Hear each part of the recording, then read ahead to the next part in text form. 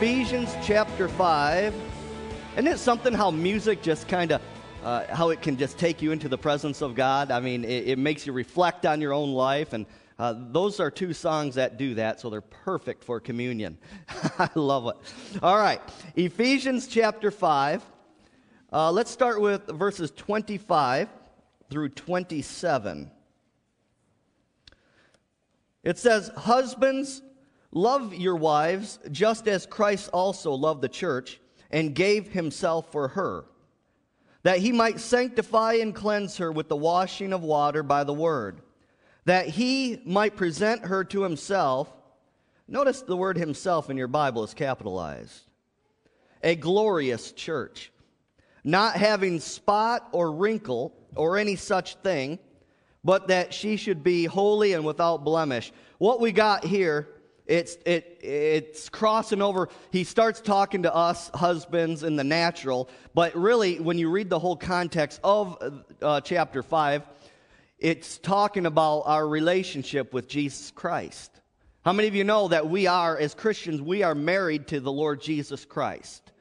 We are. I mean, we're in covenant with him. Marriage in the natural is a covenant. And we have a spiritual covenant with God through his Son, the Lord Jesus Christ. And the Word of God says in that scripture that Jesus is returning and looking for a glorious church, not having spot or wrinkle or any such thing, but that she, the church, should be holy and without blemish. Now, the church, when we refer to the church, we're not talking about Revival Christian Center. We're not talking about one denomination. When we talk about the church, we're talking about all the Christians on this earth. Every Christian composes what the Bible calls the church, right? In fact, the Greek word translated church is ecclesia. The word ecclesia literally means this: the called out ones, or God's people. The called out ones are God's people. Now, we as Christians, we've been called out. What have we been called out of? If we're the called out ones, we must have been called out of something. We've been called out of darkness. We've been called out of the world system. We've been pulled out. The Bible says we've been translated. We've been taken out of Satan's kingdom. Once you made Jesus Lord of your life, we've been taken out of Satan's kingdom, and we've been translated into the kingdom of God's dear Son. Now, this is a powerful truth that many Christians need to take a hold of, is that legally speaking, for the Christian, those who are abiding in Christ, the devil has no legal right to touch you. Because you've been taken out of his kingdom. You've been taken out of his rule, out of his control. You know, before we were Christians, we were in the devil's kingdom. Did you know that? You may not know that, but you were. Because we were living for the devil, weren't we, before coming to Jesus Christ?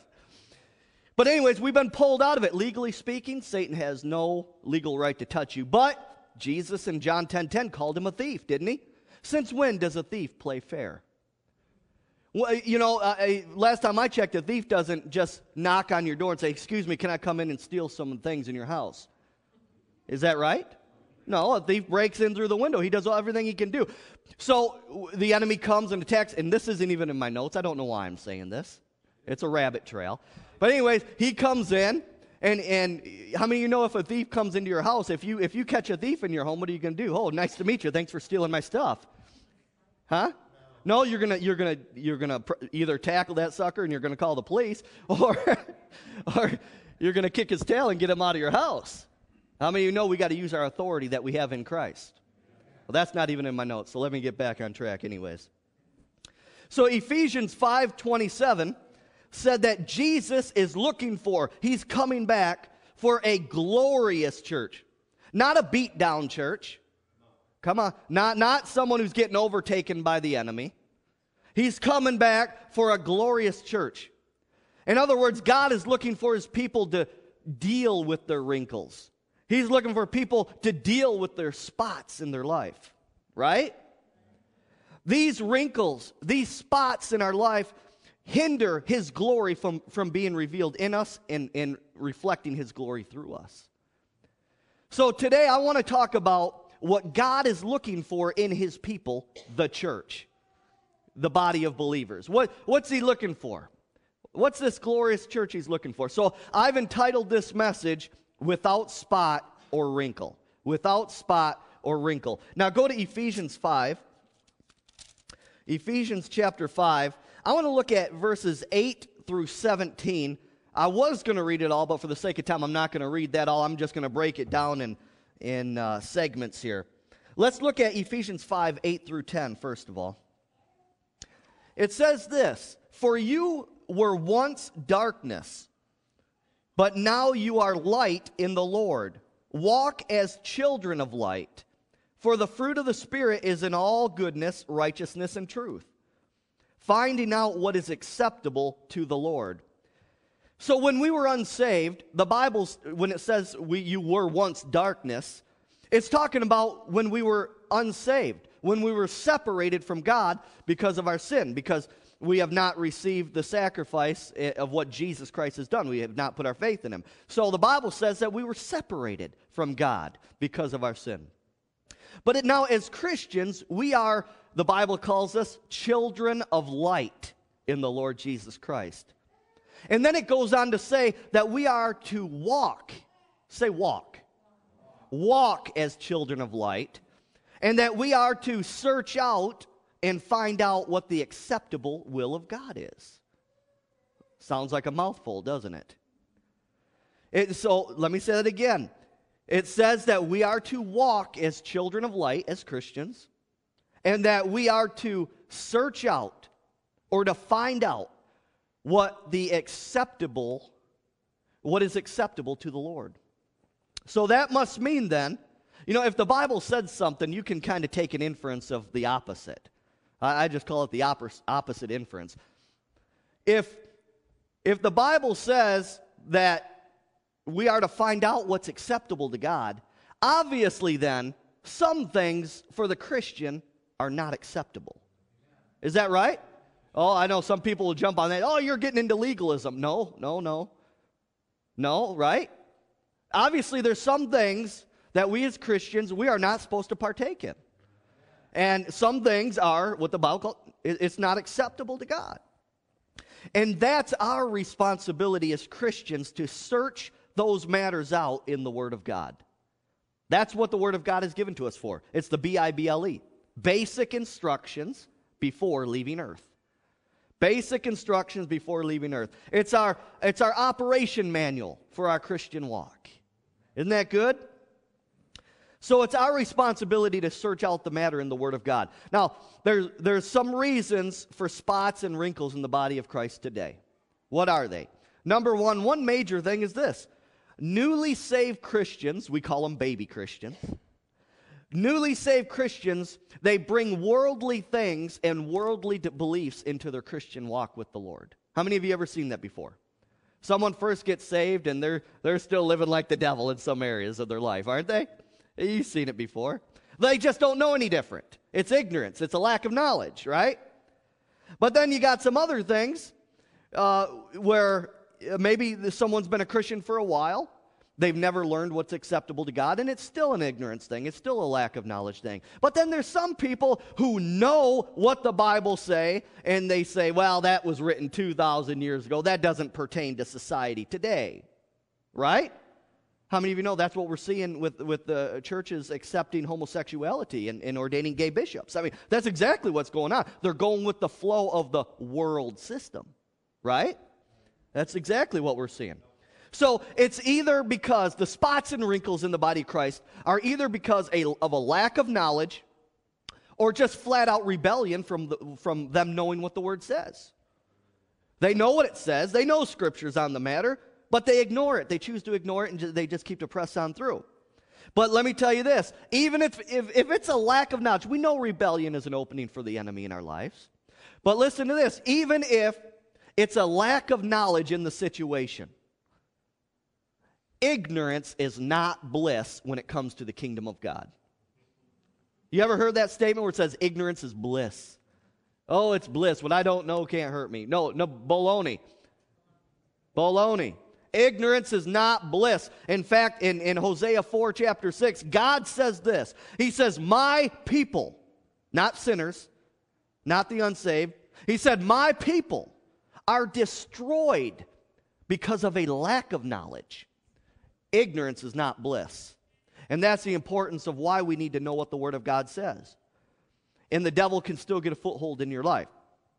Now, so I'm kind of hammering the point on worldliness. Jesus said he's coming back for a church, a glorious church without spot or wrinkle. I'm talking about, what are these spots and wrinkles? What could they be caused from?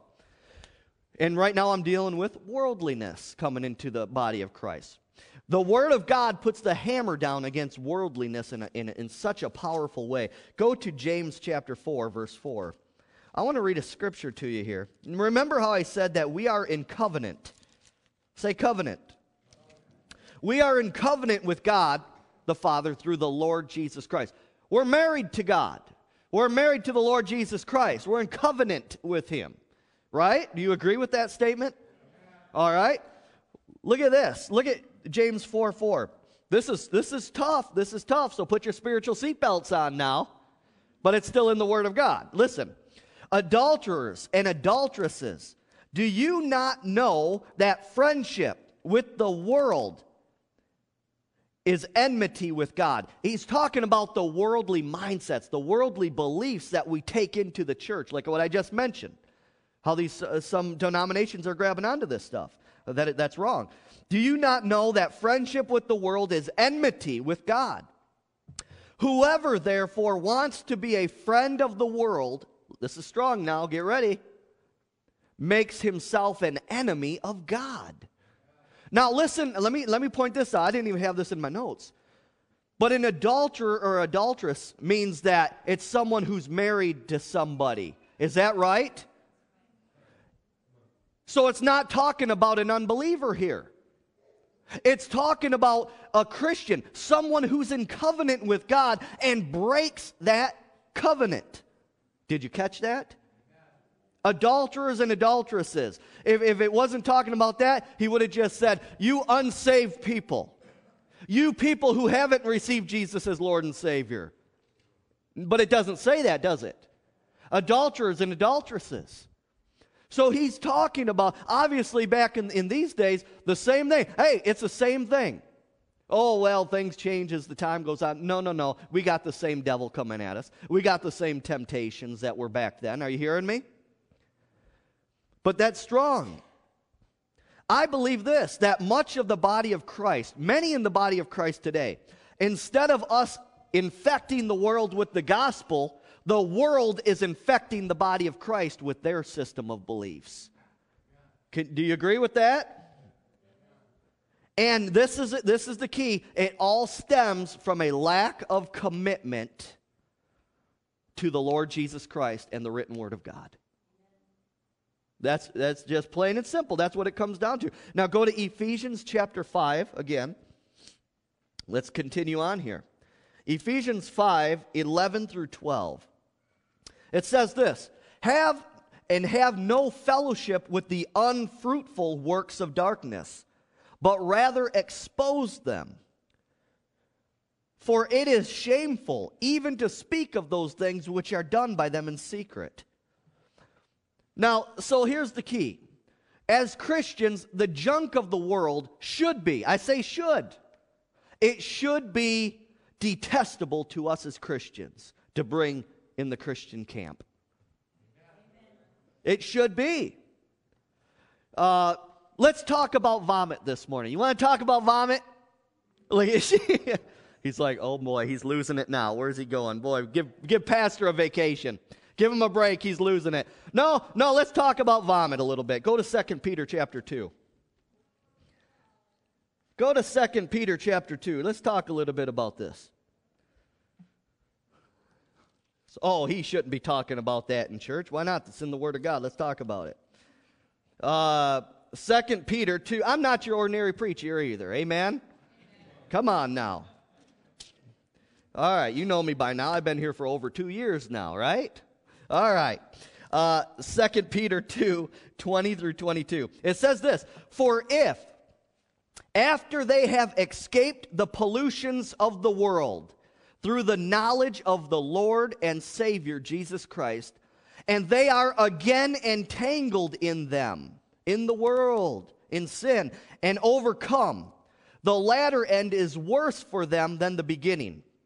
Verse 21, for it would have been better for them not to have known the way of righteousness, than having known it, to turn from the holy commandment delivered to them. Oh, here's the puke thing. But it has happened to them, according to the true proverb, a dog returns to his own vomit, and a sow having washed to her wallowing in the mire.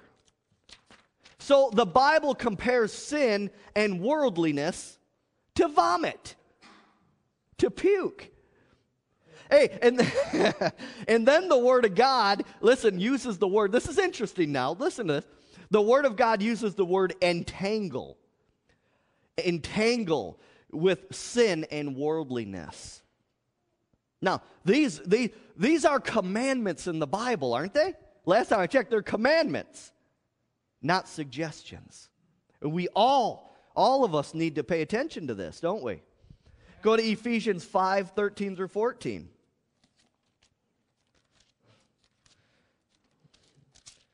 5:13 and 14. You still hungry for lunch? Ephesians 5:13 through 14. Listen to this. But all things that are exposed are made manifest by the light. For whatever makes manifest is light. Therefore, he says, awake, you who sleep, arise from the dead, and Christ will give you light. The Word of God is our lamp. Psalm 119. It's our lamp. It's our light. The Word of God and the Holy Spirit, they shine the light of knowledge on the dark places of our heart. How many of you ever been involved with something, or you had some kind of a flaw in your life, and no one told you, but the Holy Spirit just revealed something to you, and it just clicked one day. My goodness, I do this? Why am I doing this? Have you ever done that? I have. That's the Holy Spirit shining that light, the spotlight. We all need the spotlight shined on our lives, don't we? And then the Word of God says to awake and arise. I believe this means to seek the Lord with your whole heart. Seek the Lord with your whole heart. Search the Word of God with your whole heart. Ephesians 5:15 through 17. It says, this is an interesting one here. See then that you walk circumspectly, not as fools, but as wise, redeeming the time because the days are evil. Oh, yes, they are. Verse 17. Therefore, do not be unwise, but understand what the will of the Lord is. Listen to this. The Word of God tells us to walk circumspectly, not as fools, but wise. Do you want to know what the word circumspectly means? I looked this up in my Bible. This is interesting. Listen to this. It means to walk cautiously, to walk sensitively. Listen, and it went on to say this in defining it. As a person would walk through thorny terrain. Thorny terrain. Walk cautiously, sensitively. And spiritually speaking, this world is full of thorny terrain. Wouldn't you say that? And it's interesting to note the parable of the sower. The parable of the sower that Jesus spoke of talks about the seed of the word being sown among thorns. Now listen to this. Matthew 13:22. Let me read this to you. Jesus explains that part about the thorns, being sown among thorns. I want to tie this into how we need to walk circumspectly, cautiously. Look at this. He who received seed among thorns is he who hears the word of God, and the cares of the world. Or you could even say this and not do any injustice. The cares or mindsets of the world and the deceitfulness of riches choke the word, and he becomes unfruitful. Isn't that interesting? And we are to walk redeeming the time. Ephesians 5:16 says that we are to redeem the time. Redeeming the time that when we were unsaved or when we were in backslidden and when we were in rebellion to God, now that we're walking with Jesus Christ, now we are supposed to redeem the time. Quote, you know what that means? Let me break it down for you. It means to be radical for Jesus on this earth. That's what it means. Redeeming the time. Let me ask you this. If you knew that you were going to die today at 4 this afternoon, what would you do when you leave this building? If someone, you knew 4 o'clock today, you're dying, you're taking your last breath, that's it, what would you do?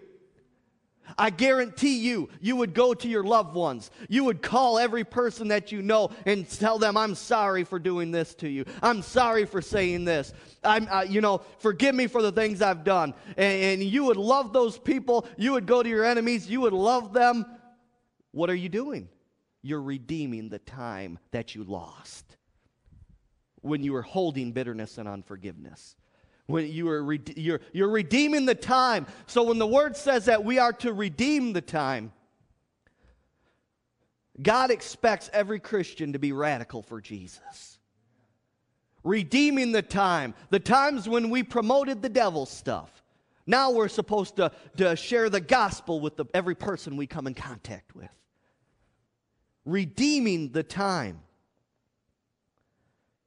Verse 17 says, not to be unwise, but understanding what the will of the Lord is. Like I said earlier, if the verse there tells us to understand what the will of the Lord is, well, we don't know the will of God, do we? Oh, yes, we can. If he says, know what the will of the Lord is, we can know the will of God. And it's right here in the Word of God. This is his will. Just like if you have a will. You wrote, for when you die and stuff goes to whatever person, guess what? Jesus died. This will is in effect because Jesus died on the cross. But guess what? Jesus rose from the dead to make sure that his church is going to take advantage of this. Are you hearing me? So yes, it is possible to know, and it is possible to understand what the will of the Lord is. But it's going to take some commitment level on your part. It's going to take picking up the Word of God and reading it. It's going to take paying attention in church when the pastor's preaching. Now, I'm not saying that because I see anyone falling asleep in here. I'm just making a general comment. Now, go to Titus chapter 2. Titus chapter 2, verses 11 through 15. Hallelujah. Titus chapter 2. Verses 11 through 15. And it says this, for the grace of God that brings salvation has appeared to all men. It's talking about the Lord Jesus Christ. Teaching us, well, what did Jesus teach? Read on. That denying ungodliness and, there it is, worldly lust or worldly desires, we should live soberly, righteously, and godly in the present age. You want a Bible study? You can't think of anything to study in the Bible? Take those 3 words. Take soberly, righteously, and godly, and do a word study on those 3 words. There's your assignment. Verse 13. Looking for the blessed hope and glorious appearing of our great God and Savior Jesus Christ, who gave himself for us, that he might redeem us from every lawless deed. And purify for himself his own special people, zealous for good works. That's interesting. Redeem us from every lawless deed. Well, what do you mean? Can I go live like the devil and just expect the grace of God to cover me? No. Like I said before, the grace of God is the Holy Spirit living in you to help you live godly on this earth right now. Don't think you can just live like the devil and just say a little sinner's prayer and live like the devil and that's it. No. Jesus sent the Holy Spirit to help us to live godly and righteously. And you know what? If I mess up, 1 John 1:9, we confess our sin Are you hearing me? You confess it, you put it under the blood, you repent, you turn from it, and you do your best to tune into the Holy Spirit and obey the Word of God. Now, so it says here, if you're keeping your eyes on the blessed hope, who's the blessed hope? Jesus. And seeking to please Him in your life, you will avoid the contamination of the world. Verse 14 is interesting. That verse says that Jesus gave Himself to redeem us from every lawless deed and purify in Himself His own special people, zealous for good works. What does the word zealous mean? Oh, fired up, radical. It means you can't wait to do good. You can't wait when you find something out in the Bible and it says to bless those who curse you. Boy, you're just excited to bless your enemies. When it says give to the poor, when it says to bless Israel, you just can't wait to obey the Word of God. Zealous of good works. You're excited. Are you hearing me? In the good works, in a nutshell, he's talking about living a holy life. That's what he's talking about. Living a holy life. Staying plugged into the vine, the Lord Jesus Christ. Read John 15 this week, whenever you have a chance. Or make a chance. Talks about abiding in Christ. Christ is our life. He's our vine. And the moment you separate yourself from Him, you're going to wither. You're spiritually going to wither away. Like I said before, in the Christian walk, I say this all the time, but it bears repeating. It says in the Christian walk, there's no standing still, is there? You're either moving forward with God or you're going back. We got to determine what one are we. And we know. I mean, it's not rocket science. Amen? Psalm chapter 15 here.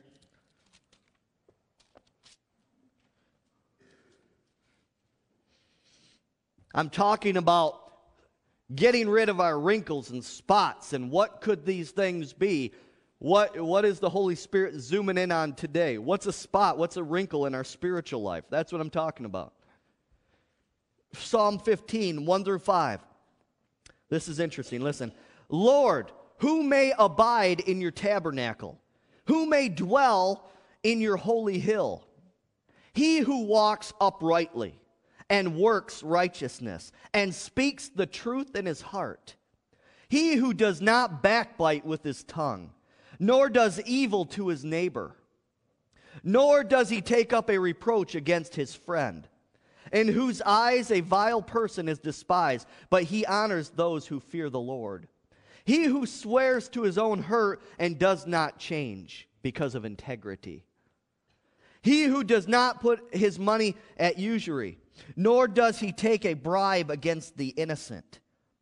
He who does these things shall never be moved. Psalm 15 talks about the keys that will help shape our character so that we will not grieve the Holy Spirit and be qualified to stand in His presence. In verse 1, it refers to the tabernacle and to the holy hill. The tabernacle and the holy hill refers to the resting place in the Old Testament of the Ark of the Covenant.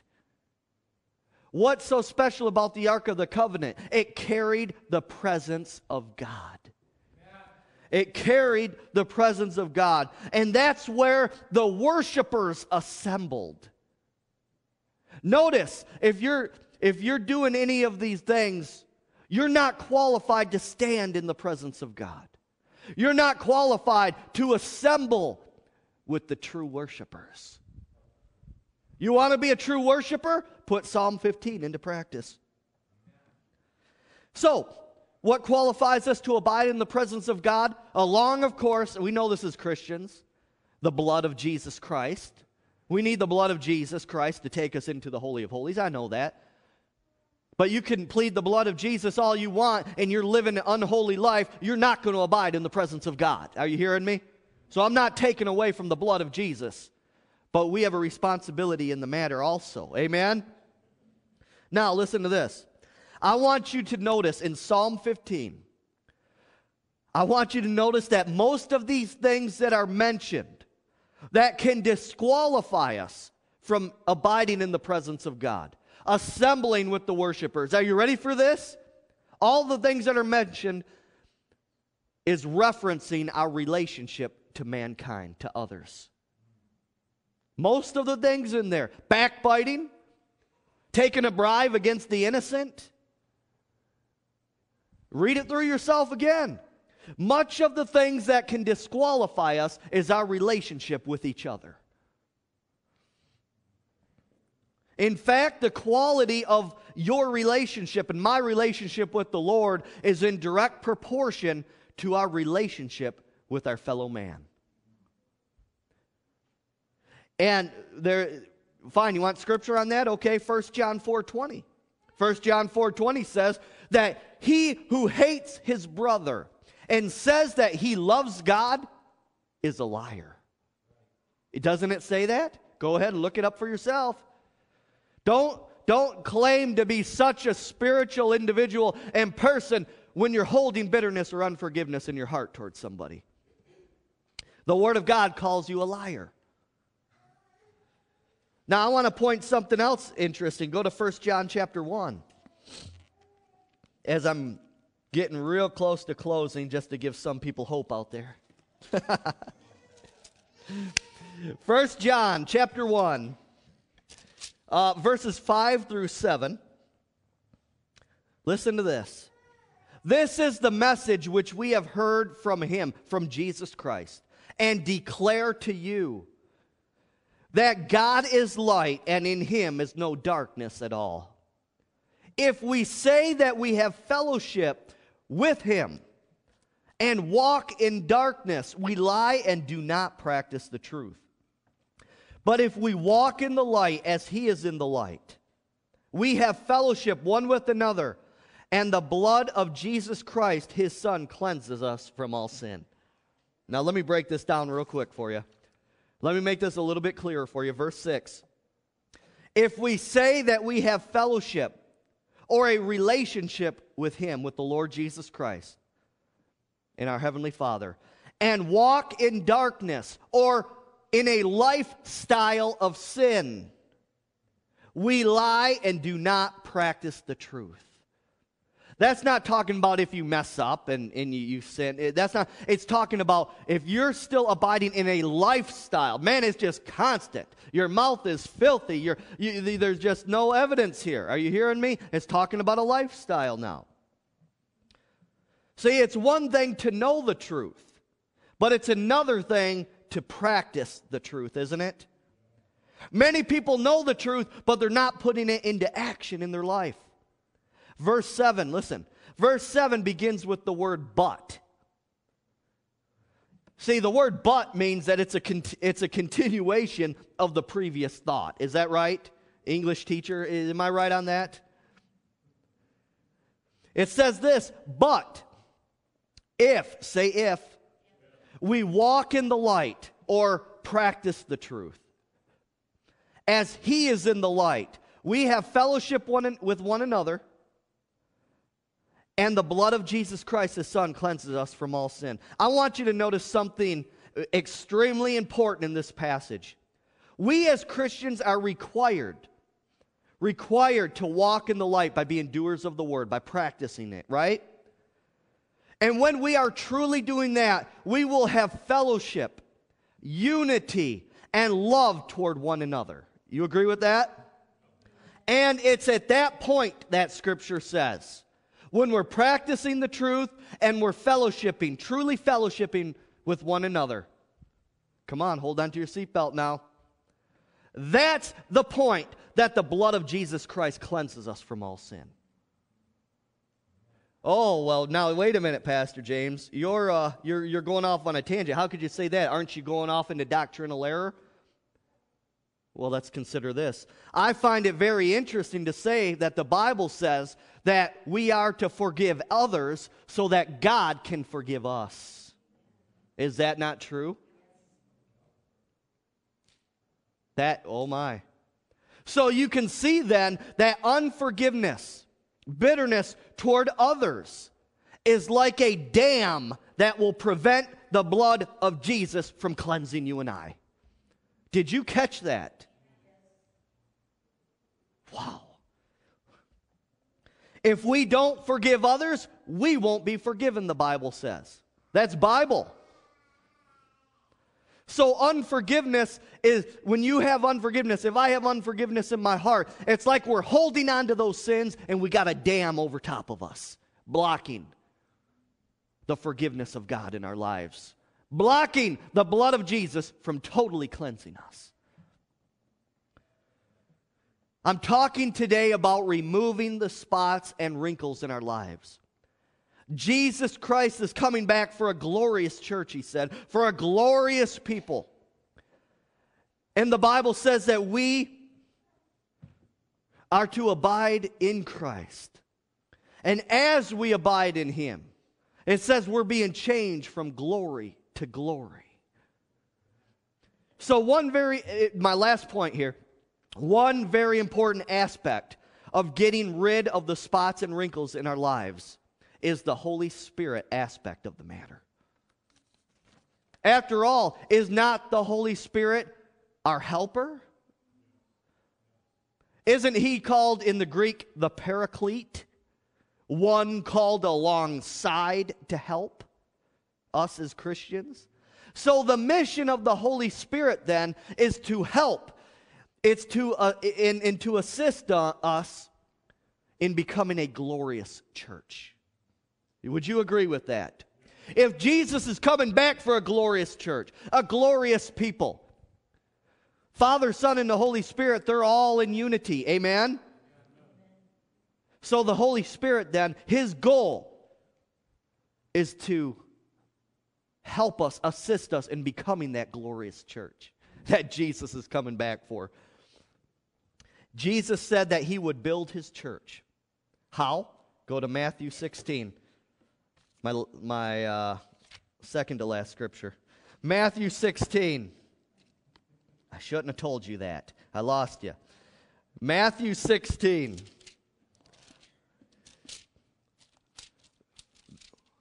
This may be, again, one of the most important messages I've preached in the 2 years since I've been here. Matthew 16, 13 through 19. When Jesus came into the region of Caesarea Philippi, he asked his disciples, saying, "Who do men say that I, the Son of Man, am?" Oh, doesn't every person, every human being has to answer that on this earth, don't they? Who do you say Jesus is? So they said, some say John the Baptist, some say Elijah, others Jeremiah or one of the prophets. He said to them, "Oh, okay, but who do you say that I am?" It doesn't matter what mom or dad's faith is. Are you hearing me? It doesn't matter what your grandma and grandpa's faith was. He said, "Who do you say that I am?" Oh my, I could preach that all day long right there. He said to them, "But who do you say that I am?" Simon Peter answered and said, "You are the Christ, the Son of the living God." Jesus answered and said to him, "Blessed are you, Simon Bar-Jonah, for flesh and blood has not revealed this to you, but my Father who is in heaven. And I also say to you that you are Peter, and on this rock I will build my church, and the gates of Hades, or hell, shall not prevail against it. And I will give you the keys of the kingdom of heaven.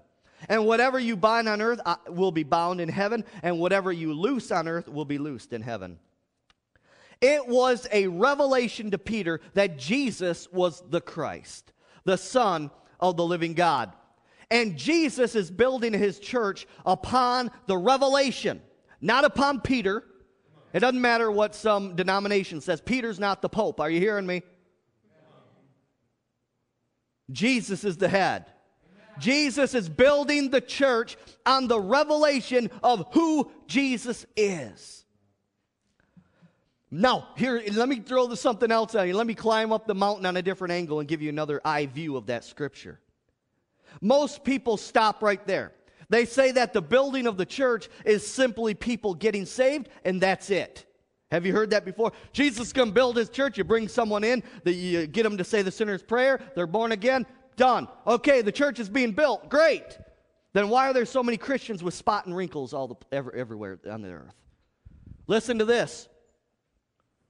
The Holy Spirit is revealing things in our life. He's given us revelation in our own life of things that we need to change. 2 Corinthians 3:18, transformed. It says that we are being transformed into the same image from glory to glory as by the Spirit of the Lord, by the Holy Spirit. It takes a revelation sometimes to see the flaws in our life that we ourselves are blinded to. Wouldn't you agree with that? I mentioned that earlier. But listen to this. This is the point I want to tell you. Most people say Jesus said he would build his church and the gates of hell will not prevail against it. Okay, so people say people getting saved, that's the building of the church. End of story, nothing else. I beg to differ. Because building is a process. We as Christians, come on, are a work in progress. We are not perfect. I'm sorry to disappoint you. And that's why we need the Holy Spirit's help in the building process. And that's why Philippians 1:6 says this, being confident of this very thing, that he that has begun a good work in you will complete it until the day of Jesus Christ. I want to submit this evidence to you. The building of the church is not only getting people saved, but it's taking the spots and wrinkles out of their lives. And what is our part as Christians in the building process? Isaiah 1:19. Isaiah 1:19. It says, if you are willing and obedient, you shall eat the good of the land. There's a principle right there for us Christians. Willing has to do with your attitude. Does your attitude stink, or are you truly wanting to seek the Lord? We are to be willing and obedient. We must cooperate with the Holy Spirit when he reveals a spot, when he reveals a wrinkle in our lives that we need to correct. And I don't have a full revelation on this yet, but as I was in prayer, the Holy Spirit reminded me of this. First off, how do you get wrinkles out of a shirt? Iron. What comes through an iron? Heat. Jesus said he would baptize us with the Holy Spirit and fire. Chew on it. I still got to get more light on that, but something's to that. We need the fire of God to iron us out. Isn't it good to know that if we are truly seeking to please our Heavenly Father, that he will never leave us nor forsake us? Isn't it good to know if we ask him for the Holy Ghost, he won't give us a serpent? Isn't it good to know that he's a good Heavenly Father? We need to be willing and obedient. In Psalms 51:17 just sums it all up like this. How do we come to God? What does our attitude need to be toward him? The Word of God puts it this way.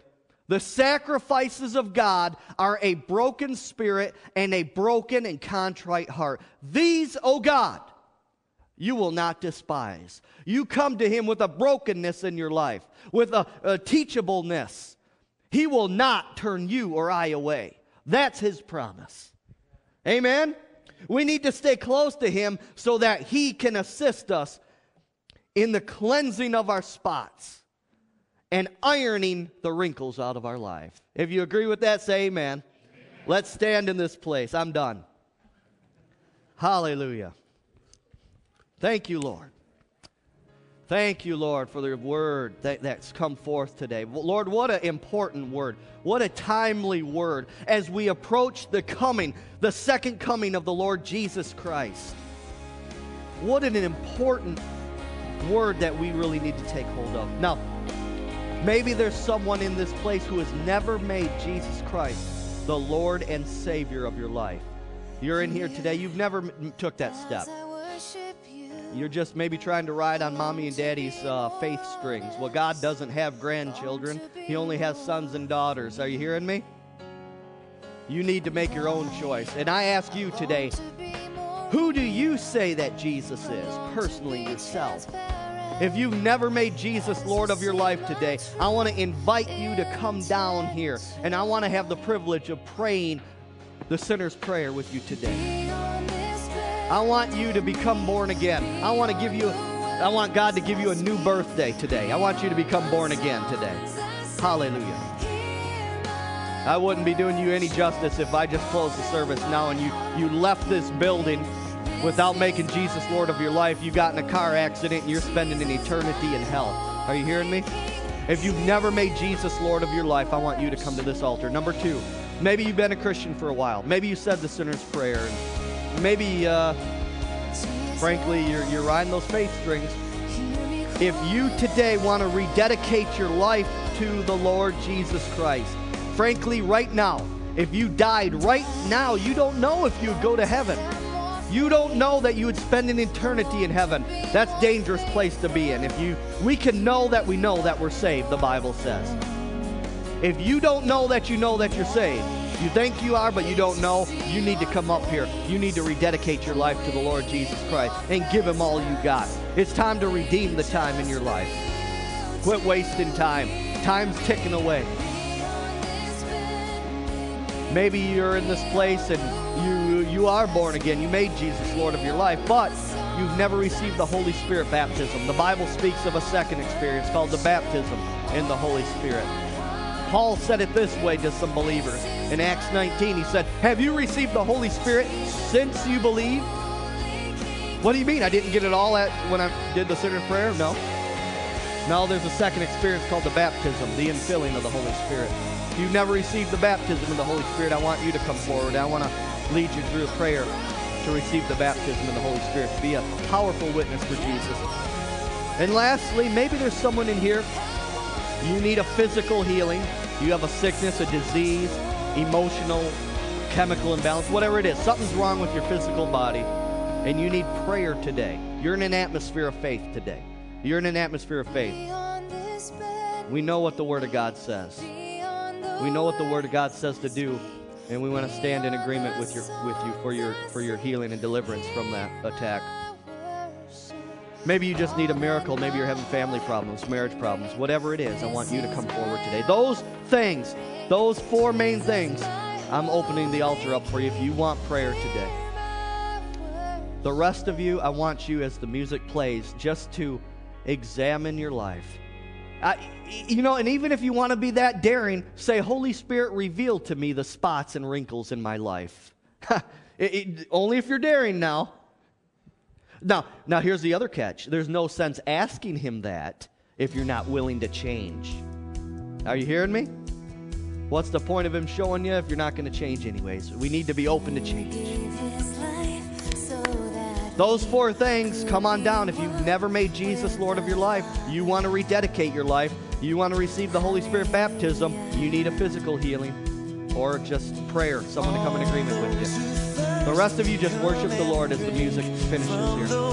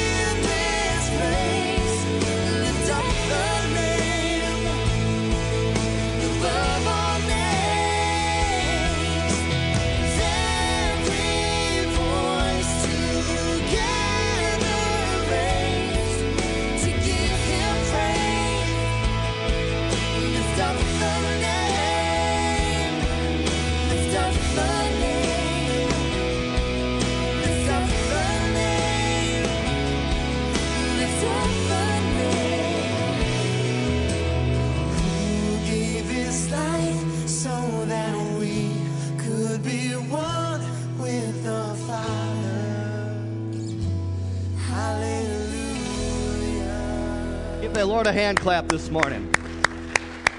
Hallelujah. Anyone have a bulletin real quick that I can see? You had a bulletin? I just real quick want to acknowledge the birthdays. Oh, thanks, Grandma. Hey, my grandma and grandpa and my parents are here from the east side of the state. So, all right. We've got, where is this? Oh, how you like our new format here anyways. Hallelujah. Happy birthday to Brooke Brandt, Kay Smith, Thomas Hullsopple, and Bill Huss. Give them a hand clap. Hallelujah. All right, everyone. Remember, Saturday at 4 o'clock at the Quinlan's is the church picnic. There's directions on the back information table, so make sure you pick that up. We're going to have a great time. And praise team, yours is the kingdom. I want them just to sing that as you guys go. So turn around, shake someone's hand. If you'd like a copy of today's sermon, a free copy, just put your name on that information booth or the sign-up form. Everyone be blessed. Hallelujah.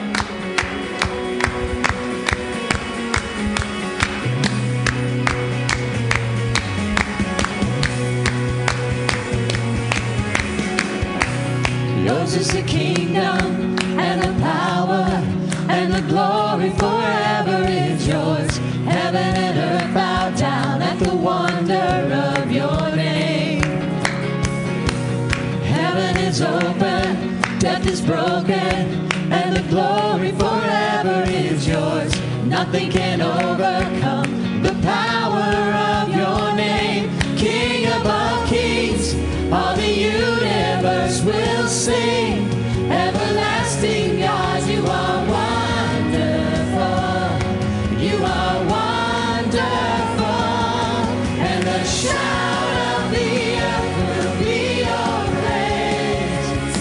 God forever and the light unto all will be your wonderful name. For the glory, Lord, is yours. God forever, all the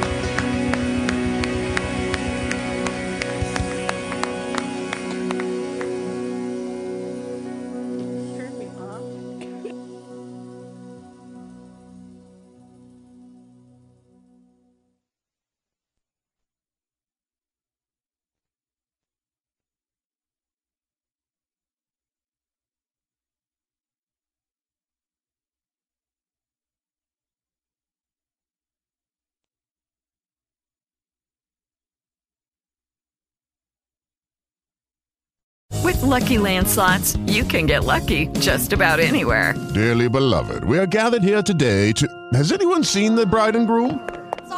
Sorry, we're here. We were getting lucky in the limo and we lost track of time. No, Lucky Land Casino, with cash prizes that add up quicker than a guest registry.